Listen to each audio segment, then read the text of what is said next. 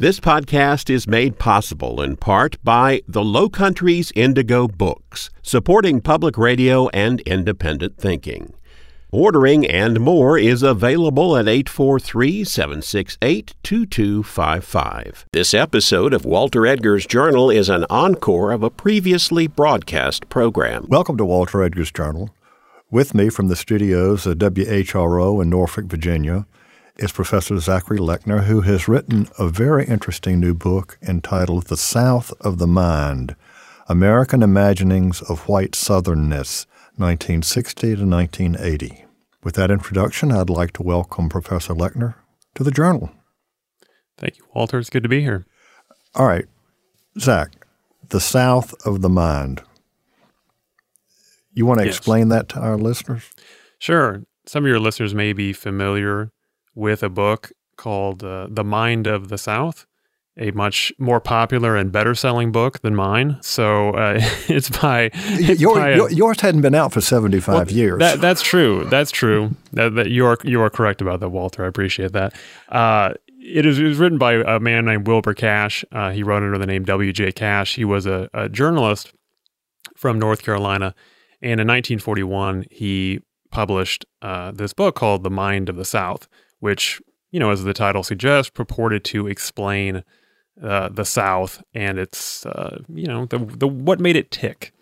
And so that book, which, didn't necessarily present the South and really was a very kind of limited look at the South because Cash was really trying to examine the white South. And in fact, some scholars say, well, it's really not even a book about the South. It's a book about, North Carolina, kind of mill people, which is what Cash knew a lot about. But regardless, it's a book that was extremely influential for a number of decades after it was published in 41.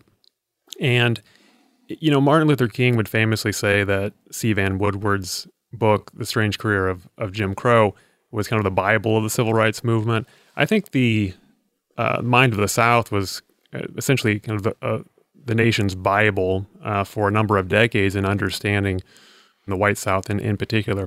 So my book is, not an attempt to understand the reality of the South, which of course Cash was interested in trying to suss out. But my book is looking at the years 1960, between 1960 and 1980, and trying to understand American perceptions of the South and the white South in particular.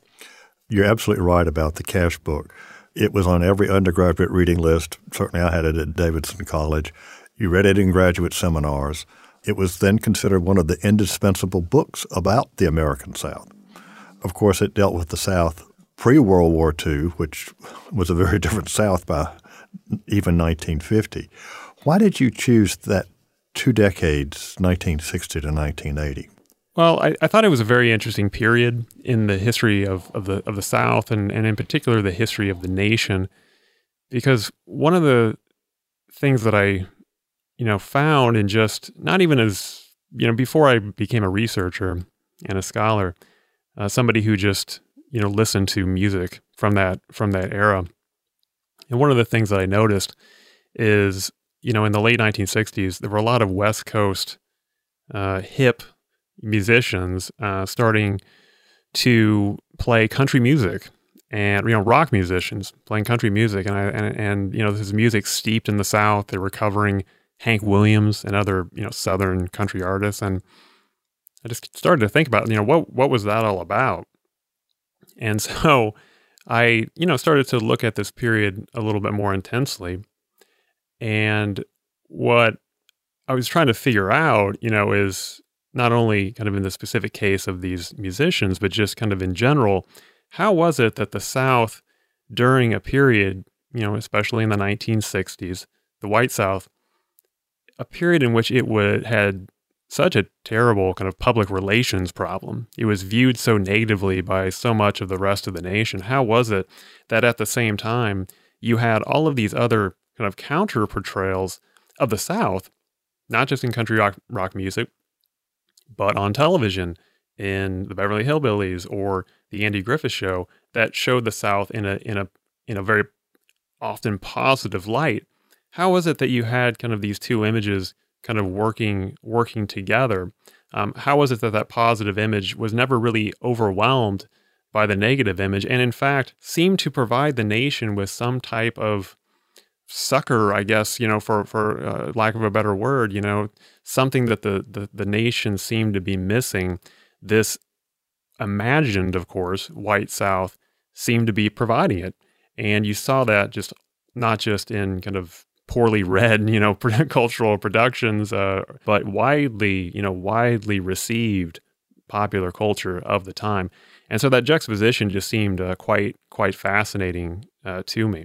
So I looked at this period of the 60s and the 70s, and, I always tell people that the book, it's going to be kind of lumped into, Southern history. And certainly I can understand that. But really, I see it, as not just a work of Southern history or Southern studies, but really the story I was trying to tell in the book is a story about what was happening in America in the late 1960s and 1970s. Because the other issue in question, is the main question that I was trying to ask and answer is why? Why then? What role was this white South fulfilling for Americans during this very, turbulent period of U.S. history? And, you think about the 60s and the 70s, it's a time of great violence. It's a time of great social change. The Vietnam War is raging for much of the time. There's a feminist movement. There's various civil rights movements, which is very exciting for a lot of Americans and very scary for many Americans as well. And so this white South becomes conceived in a almost always conceived in a kind of rural or vaguely traditionalist, out of time form. It becomes a refuge, a bulwark against many of these unsettling changes. And it was a white South that could be utilized, regardless of your political position. You could be a conservative, who supported George Wallace and his segregationist politics in the late 1960s. And, Wallace he called himself a professional Southerner. So he was very much identified with the South. Or you could be, a hippie anywhere in America, smoking dope and, listening to the latest, Byrds album, Sweetheart of the Rodeo, and, imagining this kind of, bucolic white South as a refuge from, the technocracy that America had become by the late 1960s. Yes, the agrarians of Nashville from the 1930s probably were jumping out of their graves and shouting with what you're talking about. They imagined a world that would have been so much better, and they were just dealing with the modernism, industrialization of the 1930s, much less what was going on after World War II. All right, Zach, we need to pause for a moment, let our listeners know that this is Walter Edgar's Journal, and I'm speaking with Zach Lechner about his new book, The South of the Mind, American Imaginings of White Southernness, 1960 to 1980. When you talked about music, I couldn't help think about one of my favorites, Hank Williams Jr.'s A Country Boy Can Survive. The last verse goes, "We're from North California and South Alabama and little towns all across this land, and we can skin a buck, we can run a trot line, and a country boy can survive." I think that's right. Yeah, absolutely. And I mean, it speaks to a couple of things. One is, in some ways, kind of what James Gregory's talked about with his book on the Southern migrations, and how that transformed both the white and black Southerners. But so Southern culture after World War II begins to become nationalized in part because of the movement of Southerners throughout the nation. And then also, you don't have to be Southern to dig country music or, to have a farm, certainly. So these values that become kind of specifically identified with the South or with Southernness, they're widely applicable to a lot of different Americans. And so I think that's why what seems like in some ways kind of a narrow, very specific niche kind of appeal actually has quite a broad appeal, in fact. These are the 2 decades when what some people have considered the most Southern of sports, NASCAR, becomes a national sport. In fact, Southern racetracks even lose out to Northern and Western racetracks. That's right. And I think it's in the mid-'60s that that Tom Wolfe publishes his famous essay about the race car driver Junior Johnson, calls him a great American hero. He's not a Southern hero, even though he's a star of a sport that's identified with the South. He's an American hero. So it speaks to this kind of broader nationalization of Southern American culture. Well, Zach, it's not just one South. People, you choose a theme about Southernness. Is it the South of exceptionalism? Is it the South of progressivism, the vicious South? You name it. You actually go into all of these, and I think for our listeners, it would be interesting to talk about those various categories. Sure. There are three different Souths that I identify and that I follow throughout the book. And these three Souths that I say are not invented, but they arguably are the most popular during the period of the 60s and the 70s, are what I refer to as the vicious South, the changing South, and the down-home South. So the first one, the vicious South, that is the South of Birmingham, 1963. That is the South of that blows up 4 little black girls, in the 16th Street Baptist Church. That's the South that sicks, police dogs on civil rights protesters and kills Goodman, Cheney, and Schwerner outside of Philadelphia, Mississippi in 1964 during Freedom Summer. So this is a South that, gives particularly non-Southern, but some Southern, but mostly non-Southern white liberals, the feeling of, okay, we're the real America. The South is the nation's other. It is horrible. It is vicious. It is racist. It is violent. It is everything that America, which is supposed to be a nation of, liberty and equality, everything that it is not. Okay, it is essentially the ugly redheaded stepchild of the nation. And so that vicious South narrative is represented in a whole host of places, but especially in civil rights reporting. There's all of these stories published, and there are. One point that I don't want to get lost in, with my discussion or within the book itself, is that there was a lot of course, viciousness, an incredible amount of racism in the South. So it's not to say that, this was just an imagining and it had no basis in truth. No, it absolutely had a strong, discernible basis in truth. But it was used as a way to, I think, make other Americans feel good about themselves.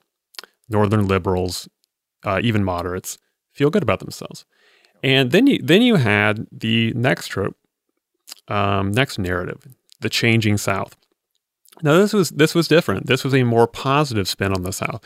It would say, for example, someone using the changing South narrative, say someone like Harper Lee in To Kill a Mockingbird, or Norman Jewison in his adaptation of the novel In the Heat of the Night, would say, the South is an incredibly racist place. But you know what? It's changing. It's on the mend. The racism is declining. We see light at the end of the tunnel. There is a way for black and white Southerners to work together. And in fact, kind of in its most extreme form, the changing South narrative would suggest that the South, the white South in particular, had lessons to teach the rest of the nation. So this is what Jimmy Carter was talking about in 1976 when he was running for president the first time. And he tried to make this claim, and I think a lot of Americans bought into this too, that, the South has gone through the Civil Rights Revolution. Carter would say the 1964 Civil Rights Act is the best thing that happened to the South in my lifetime because it put us through this maelstrom of bitterness and violence, yes, and that was not good, but we came out on the other side. Okay, and now we've solved a lot of racial problems. And so, hey, Boston, you're having some problems with busing. Okay, we can help you. So somebody like me, I have this kind of healing Southernness that I can bring to the table. I'm a member of the changing South, or by that point he might have called it, something like the changed South. And then finally, all right, excuse me, before you leave that, because I have a good example for our South Carolina listeners. In 1964, James McBride Dabbs wrote a book called The Southern Heritage. He was president of the Southern Regional Council, the progressive, primarily white organization. Mm-hmm. And on the back of the book, he says, I have written this book for those who love the South so much they want to make it better, for happy, relaxed, confident men for whom tomorrow is a day, for farmers, white or black, in this fruitful land still trust God, for hunters, for fishermen, who, as Isaac Walton says, are friendly men, for manageable men who have time to talk, for young men who want to live, for those who remember our great and tragic past, and for those who do not remember, but who are so imbued with that greatness that they face the future with hope. Finally, for all men who, loving their land and their neighbors, love God. If you find yourself on this list, reader, read on. Mm-hmm. Yeah, exactly. I mean, that is right. That's exactly what I'm talking about with the changing South narrative. But we've had this will-o'-the-wisp of the New South ever since Henry Grady. Sure. 10 years ago there was a New South, but mm-hmm. I think you're right. In the 60s and 70s, there was a hope or a belief that things were getting better, particularly in the area of race relations. Exactly. Yeah, I mean, you're right. I mean, there's always a New South. I don't know what incarnation of the New South we're on at this point, but it's always there, and sometimes it's, Grady's message was about industrialization. Sometimes it's about that. Sometimes it's about, race relations, but usually it has to do with both of those things. But you're right. Yeah, the New South is about it. In some ways, the South is modernizing. It's becoming more progressive in a sense. Even Henry Grady, if you go back to his, speeches on the New South, he was saying, well, slavery's gone, but that's good. I mean, he was an apologist for the lost cause, of course, but he was still, I guess you could argue, progressive on race in the sense that he wasn't, kind of longing for the days of slavery, even though he was, very much happy to perpetuate the inequitable racial order of the post-Reconstruction years. But yeah, it is essentially what I'm talking about. It is very much tied up into this notion of a New South, however one wants to define that. Okay. All right. And your third segment? Yeah, the third segment is the down-home South. So I mentioned the Beverly Hillbillies and the Andy Griffith Show a little bit earlier. Jimmy Carter fits into this too. And the down-home South is, putting Carter aside for a second, it is, in the 60s at least, it's really the realm of television sitcoms. So the Hillbillies and Andy Griffith, these are programs that, at first glance, especially the Beverly Hillbillies, you look at them and you say, wow, they're kind of making fun of, white Southerners. I don't see how this is a positive image. They seem to be laughing at Granny when she talks about, doing the washing in the cement pond, meaning the swimming pool out there in their mansion in Beverly Hills.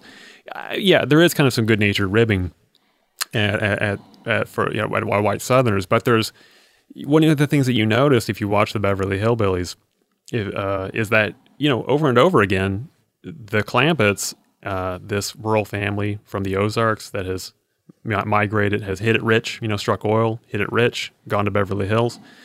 Their values, their Southern rural values, they always retain them, and it's those Southern rural values that always triumph in every episode. I mean, there's always people out, in a Beverly Hillbillies episode trying to defraud the Clampetts, trying to pull one over on them, and they never succeed. And so the people who are shown to be, the baddies, the bad guys, are, usually, typically non-Southerners who are shown as being, greedy, materialistic, part of a post-war American society that has lost its sense of roots. The Clampetts are fully rooted in their Southern locale, even though they're not in the South, they're in Southern California. They're still fully Southern. And with a show like the Andy Griffith Show, it's a similar type of idea. Andy Griffith and his, characters in Mayberry, North Carolina, the most famous episode of the Andy Griffith Show probably is an episode I talk about in the book. It's called Man in a Hurry. It's beloved by Andy Griffith Show fans. It comes out in 1963, and it follows a man, an out-of-town businessman. He's from the big city, the big bad city of Charlotte, North Carolina, right? And so he comes to Mayberry, and he's literally a man in a hurry. His car breaks down. He's like, doesn't understand why he can't get his car fixed. Doesn't grasp why these Mayberrians move so slow. Like, what he's being driven crazy. Well, of course, by the end of the episode, he falls asleep, sitting in a rocking chair on Andy's porch, while he's peeling an apple. He's been beguiled by Mayberry. And so, these kind of rural small town Southern values triumph once again. Now, what's interesting, I think one of the interesting things about the Down Home South narrative is that race is nearly absent, almost entirely absent from the discourse. I mean, a lot of people like to say, that there were no black people on the Andy Griffith Show. Well, it's not entirely true. If you watch some episodes, there are some background actors, no dialogue, but some of them are there. There's one episode later on in the series where there's an actor who's featured, black actor who's featured with a speaking part. But one of the things that's, arguably a little bit unsettling about these shows, like the Hillbillies and Andy Griffith Show, is that they seem to suggest that, the White South can be a quite, good thing. It can be worthy of celebration because it can create an ideal society. And certainly a place like Mayberry is presented as an ideal society. But what is suggested in these shows is that the only way you can do that is by essentially keeping black people out of the picture frame, literally. And so, that is kind of one troubling feature I think we don't necessarily think about. It's kind of what Stuart Hall has referred to as inferential racism. So it's kind of an inferred racism. It's certainly not explicit, but it's under the surface. But for most people watching the Andy Griffith Show and the Beverly Hillbillies, I don't think they're seeing that. If they're white, certainly African Americans would have, definitely noticed it, and they did, and they spoke out against it. But for the most part, the show, was beloved by fans as this kind of model, ideal, Southern community, which existed in the midst of, great civil rights unrest. So this juxtaposition is really, really, really fascinating. There was a program a while back in which several scholars, and you participated, talked about your book. And, of course, everybody would like to have you include things that if they were writing the book, they're going to tell you about it, right? Yeah, sure. And the question was, where do white women come in to this story? Or is this really a story about white maleness, white masculinity? Yeah, I would say that it largely is a story about white masculinity. And what I would say is that these imaginings that I've described, the one kind of element I've mentioned that they're typically rural, that they deal with whiteness and they deal with masculinity. They present the South as a masculine locale. And so in the book, there's not a lot of representations of women per se, of white Southern women. Now, certainly you could certainly write a book that included that broadened the range of imaginings, because certainly the imaginings that I'm focusing on are not the only ones per se. But I found that these kind of rural white Southern masculine imaginings were really important. They seem to me to be kind of the dominant narrative of the White South during this period. But certainly in the book, I mean, you will find women, in particular white women, shaping this narrative, this discourse that I'm talking about. So I'll discuss Linda Ronstadt, I discuss Harper Lee and To Kill a Mockingbird. I talk about Elizabeth Hardwick writing essays, praising civil rights protesters and denigrating white Southern resistors of civil rights during the Selma campaign in 1965. So and you can even look at people like Florence King in Southern Ladies and Gentlemen, which is meant to be funny, and it is, but about 2/3 of her chapters are about men. That's right. That's exactly right. The good old boy, daddy's boy, the not so good old boy. That's right. Yeah, and so there's something about these imaginings that often places men at the center of them. Looking at the world today here in 2019, and the fact that everywhere you look, not just in a southern town, pickup trucks, big vehicles. Now you don't see shotgun racks on rear windows of pickups like I remember from my childhood, but in big cities they were rare. They were country vehicles, right? And they were identified as, if you have a pickup, well, they are farmers, they're rednecks, what have you. Now, it seems to be to have a pickup instead of a sedan or a convertible, which used to be the car for Southern boys to cruise up and down the road at Myrtle Beach and what have you. It's a pickup, and the bigger the better. Right. That's true. I mean, I think that, if you're trying to figure out kind of where that comes from, I think that, a lot of it stems from this era. And, that I think the pickup truck is a manifestation of, you could say, redneck culture. And I don't mean the term redneck in any pejorative sense, but I think that idea of kind of white, Southern, masculine, rural culture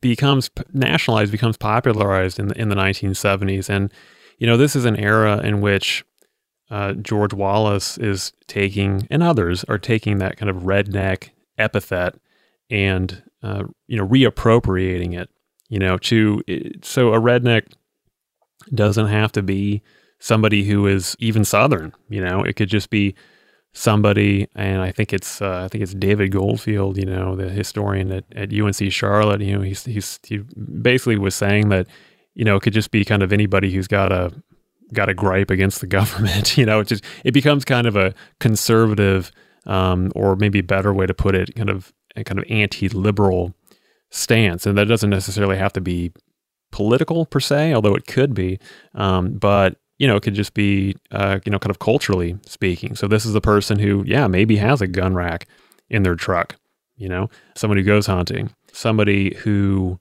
listens to country music, even though they work on an assembly line in Detroit. I think it represents that broadening of Southern culture, that nationalizing of Southern culture that I've mentioned a couple of times, a way to take something that was perceived as being negative. You're a redneck. That means, you're racist, or, you're poor, or, you work with your hands, and, someone might perceive that as being, lowly or bad, and to really wear it as a badge of honor. It's, in some ways, it's kind of a little bit different, but it's in some ways similar to what some hipsters do today, particularly with Southern food culture, taking the food of essentially poor Southerners, poor black and white Southerners, and, dressing it up and making it kind of into a gourmet feast. Well, I don't think the folks with, in the North with the pickup trucks and the gun racks were conceiving of themselves as particularly hip necessarily.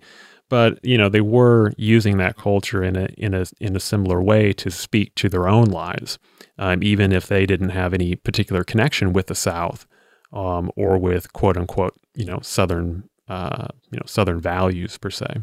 All right, Zach, we need to pause for a moment. Let our listeners know that this is Walter Edgar's Journal, and I'm speaking with Zach Gleckner about his new book, The South of the Mind: American Imaginings of White Southernness, 1960 to 1980. George Wallace has come up several times, but when he ran in primaries in the North, for example, Michigan, shocked everybody with how well he did. That's right. Particularly in urban areas. Absolutely. I mean, George Wallace is a interesting figure. I mean, a troubling figure, but definitely an interesting figure. And he is somebody who, again, he calls himself a professional Southerner, and I've never really quite understood what that means. But I interpret it basically to mean that he is somebody who identifies himself with the South and as a defender of the white South in particular. And this kind of fits into his, segregationist worldview.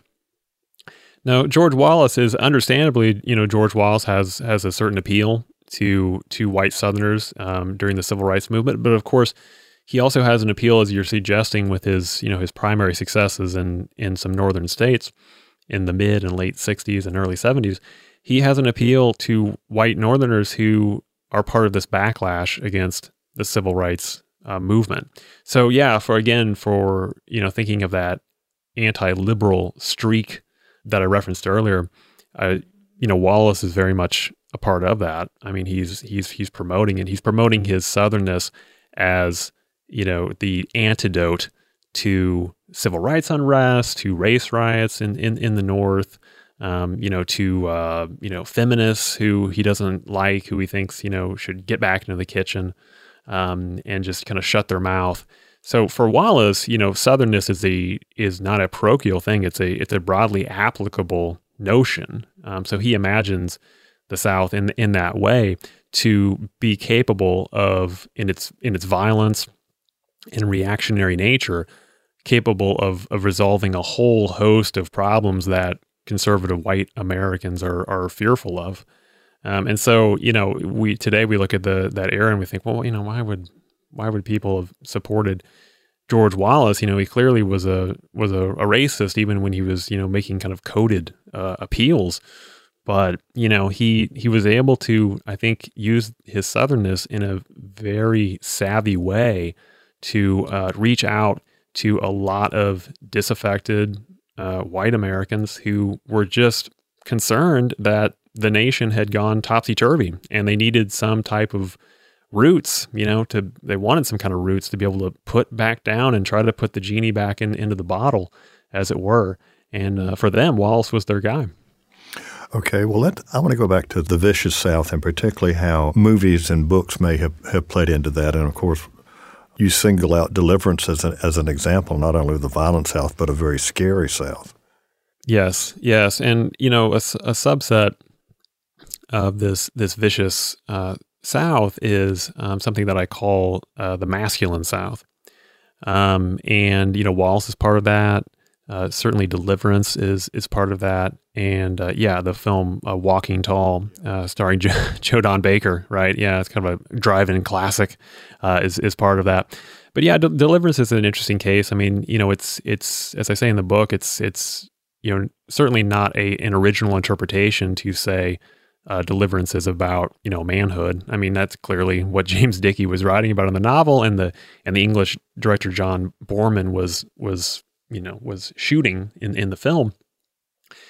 Remember, I mean, originally four, there's only 3 left at the end of the journey, but the original 4 main characters in the film are Atlanta suburbanites. I mean, these are men, but they, according to Dickey and Boorman, they've kind of had their rough edges, sanded away. They live in air-conditioned suburban comfort. The John Voight character, Ed Gentry, I mean, he's an advertising, executive, has a pretty easy, cushy life, And so the journey down this fictional river in the book and in the film is a way for them to get back, kind of play weekend warrior in a sense, to kind of get back their masculinity. And, we know, probably many of your listeners know kind of the main points of the Deliverance plot. But, one of the characters is raped by a mountain man. At one point, another of the characters is killed. Another is, grievously wounded. And the John Voight character, Ed Gentry, is, forced to, kind of help save everybody.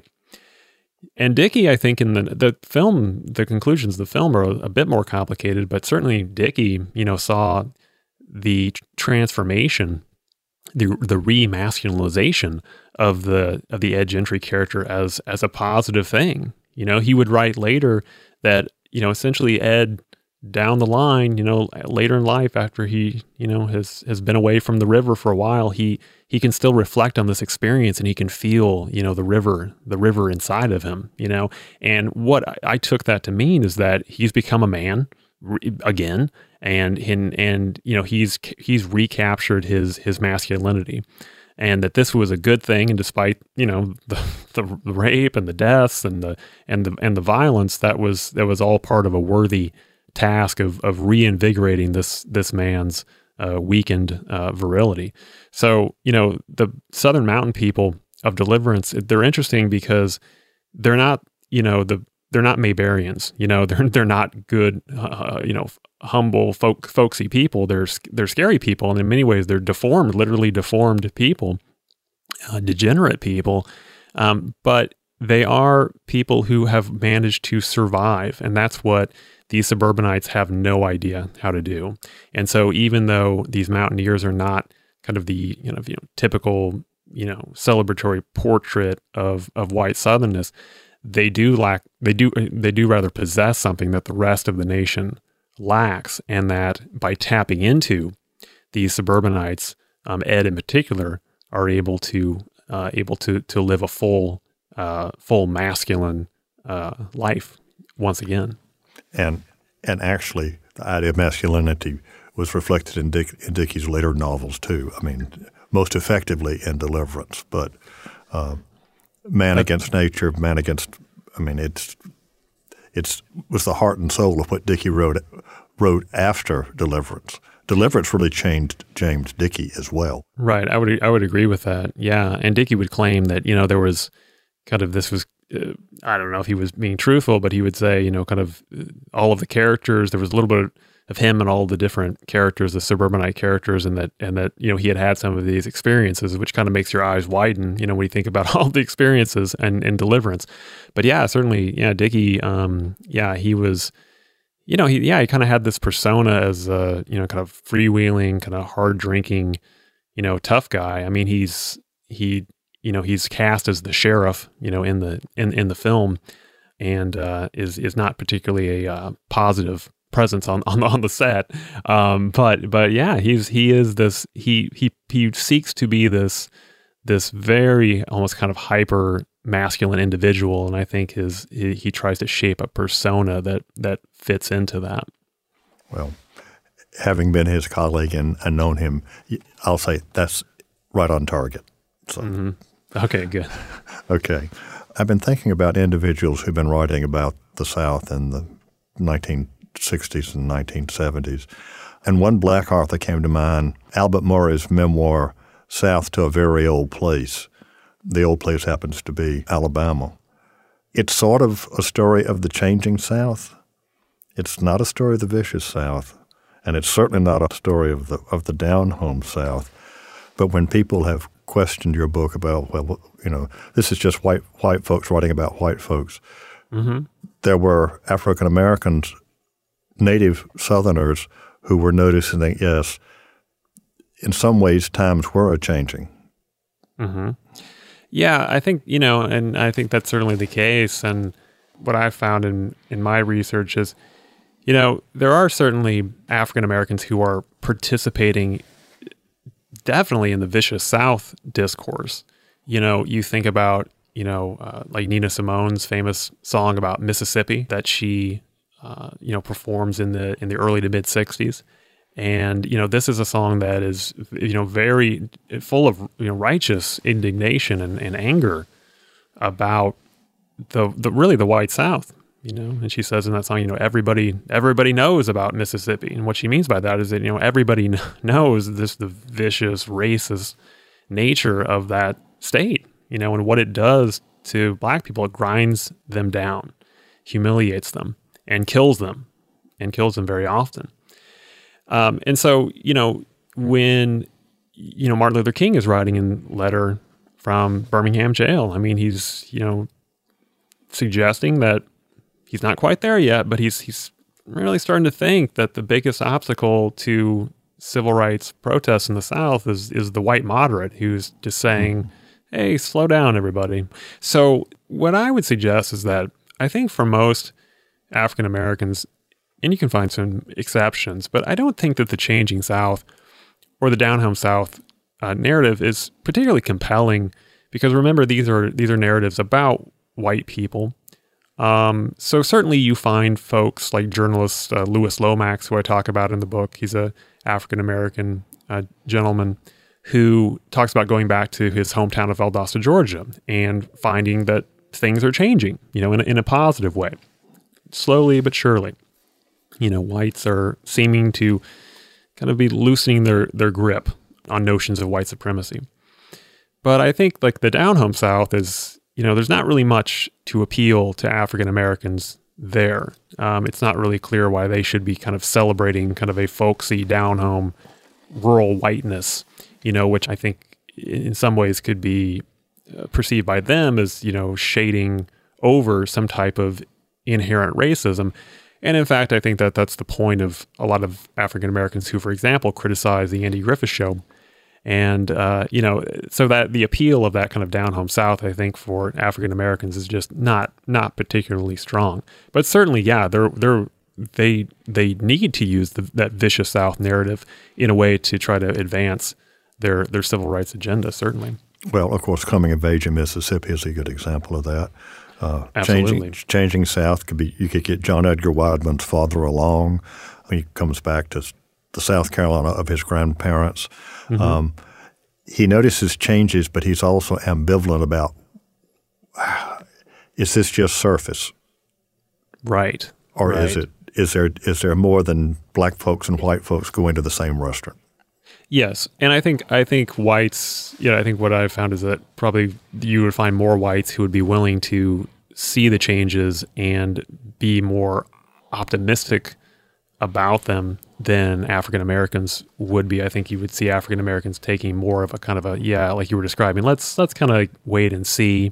Let's not get too excited about this. Yeah, are we just taking down white and colored signs, or are we actually transforming the society? Are we moving toward greater racial justice, or is it just window dressing? Well, of course, we were talking about a particular South, but if you look at a South of the 21st century, you're beginning to see more of an urban-rural divide than there was back in the 1960s and 1970s. That's right. Yeah, and I mean, you're even seeing that, with kind of the beginnings of the development of the Sun Belt South. Scholars have talked about, Deliverance, for example, as being an allegory of the Sun Belt South, because again, these are suburban guys. So yeah, that divide has become more pronounced, but I think it's certainly evident by the 1970s. Well, one South that seems to have disappeared altogether is the Moonlight and Magnolias South.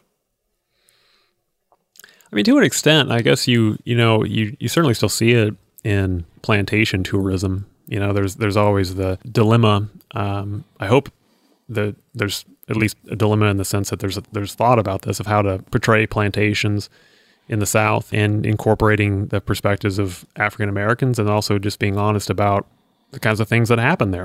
And I think too often that the nature of these plantations is essentially kind of brutal work camps for African Americans is not really, the reason that people are going to plantations and having their wedding photos taken there. But so I think my point is that I think that you still have, that Moonlight and Magnolias South. I mean, I think you still have a lot of people who hopefully know better, but still can pop in Gone with the Wind and say, oh, the old South, that was kind of nice, So I think it's still, unfortunately, I think it's still there. Yeah, it's perhaps in more muted form, but I don't think by any means that Moonlight and Magnolia South has gone away.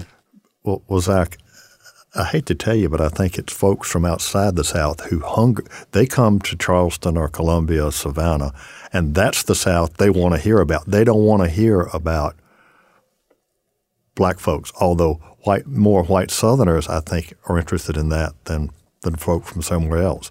I can just say that having been involved in historical societies and museums and following guides and listening to questions, and they want the Yankees running up the steps, and they want Scarlett with her pistol, and they want, they want faithful Mammy and that kind of thing. Oh, I think no, Walter. I think you're right. I mean, absolutely. And Karen Cox has written about this in her book, Dreaming of Dixie. She's talking about imaginings of the South, earlier imaginings in the late 19th and early 20th century. But those imaginings she's focused on are largely kind of the moonlight and magnolia variety, and much of it is produced in the North. Not by Southerners, but by Northerners. And so, yeah, I think you're absolutely right. Northerners have this investment in this image of the South. And I think that's what's so interesting about the South is one of the things that's so interesting about it is that, you can have all of these different ideas. The South is, a racist hellhole. That could be one narrative and is one narrative. Or the South is all of the best qualities in America are located, in the South. And those can coexist in the same person's mind, and they can do that without being overwhelmed by the seeming cognitive dissonance. And I think that we're just kind of so used to, as Americans, thinking in these conflicting and conflicted ways about the South that we're able to hold just multiple ideas about the South in our mind at any given time, and not really kind of feel strange about, say, an American in the 1960s, watching news coverage of civil rights protests and, feeling sympathetic for these black protesters, and then, going to see perhaps a re-release of, Gone with the Wind at the Locust Cineplex and enjoying it. And then you could get into the argument that Southern historians and sociologists, and I'm thinking about my friend Sheldon Reed, and think about, well, which South are you talking about? You're talking about the Gulf South, you're talking about the Mountain South, you're talking about the Middletown South. I mean, there are a lot of Souths. Absolutely. Yeah, and I think that what I talk about in the book is how a lot of those, Souths have just kind of in the popular imagination, specific at other times, but specifically in the time period that I'm talking about, the 60s and the 70s, they become kind of conflated in people's minds. There obviously isn't, as you aptly described, there is no monolithic South. There are many Souths, but many times Americans are able or desirous to think about the South as kind of one, big monolithic thing, kind of unchanging thing, depending on whatever need they require the South to serve at any given time. Today, Southerners will say, or the white Southerners, some black Southerners too, look at your state of Virginia. Well, we don't count the Washington suburbs as really being Southern anymore. Right. Florida beyond the Panhandle, south of the St. Johns River, that's not Southern anymore. People like to cut Atlanta out of Georgia. Mm-hmm. Part of that has to do with ruralness, opposing the big city, but a South that seems to be quite different, whether it's ethnic in Florida, urban in Atlanta, suburban, very progressive in Northern Virginia. When people say that's not South, I think those people who are saying that are hearkening back to a South that they grew up in really before this 2 decades of change that you're talking about. I think that's true. Yeah, I think it's a South that they're envisioning a South that's overwhelmingly white. That it tends to be more rural, tends to be more conservative. I think it also, to put it in a modern sense, I think it there's sometimes a sense that the real South, that idea gets conflated with kind of red state America. So Durham, North Carolina, where I lived, is very blue. Is very hip, painfully hip at times. Is that the South? I think most people would say it is, but certainly some would make an argument and say, well, that's not the real South. That's the gentrified South or whatever you want to call it, a northernized South. But yeah, and once you start cutting out sections of the South, then I don't know. Eventually, you're just going to be left with no South, I guess. But a lot of Swiss cheese on the map. At least a lot of Swiss cheese on the map. That's right. I hate to tell you, but Alfred's given me the wind-up sign. I think I can talk with you for another hour or two. Likewise. So, how about last words for our listeners about your book? Anything that's on your mind?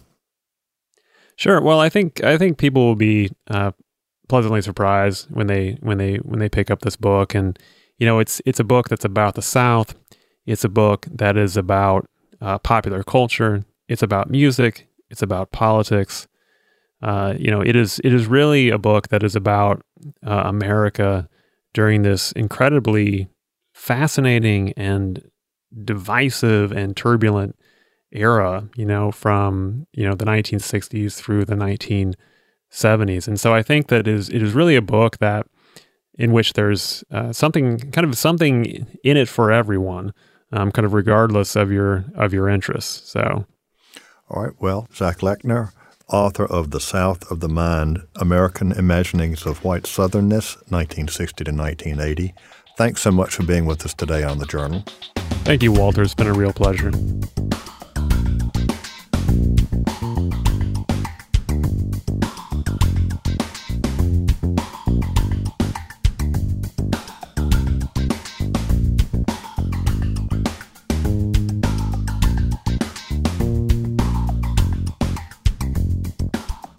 This is Walter Edgar, and I hope you enjoyed today's journal. I know that I did.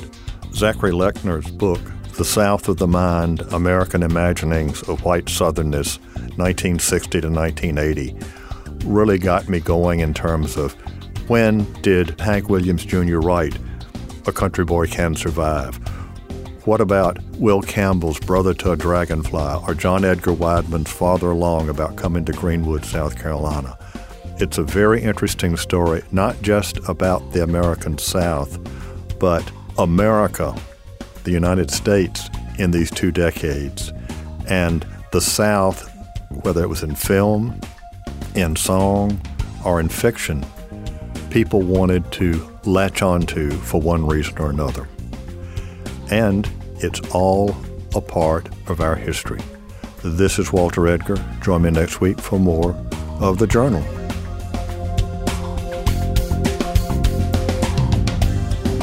Walter Edgar's Journal is a production of South Carolina Public Radio. The producer and engineer is Alfred Turner. Production of this program is made possible in part by listener contributions to the ETB Endowment of South Carolina. The views and opinions expressed on Walter Edgar's Journal are not necessarily those of South Carolina Public Radio.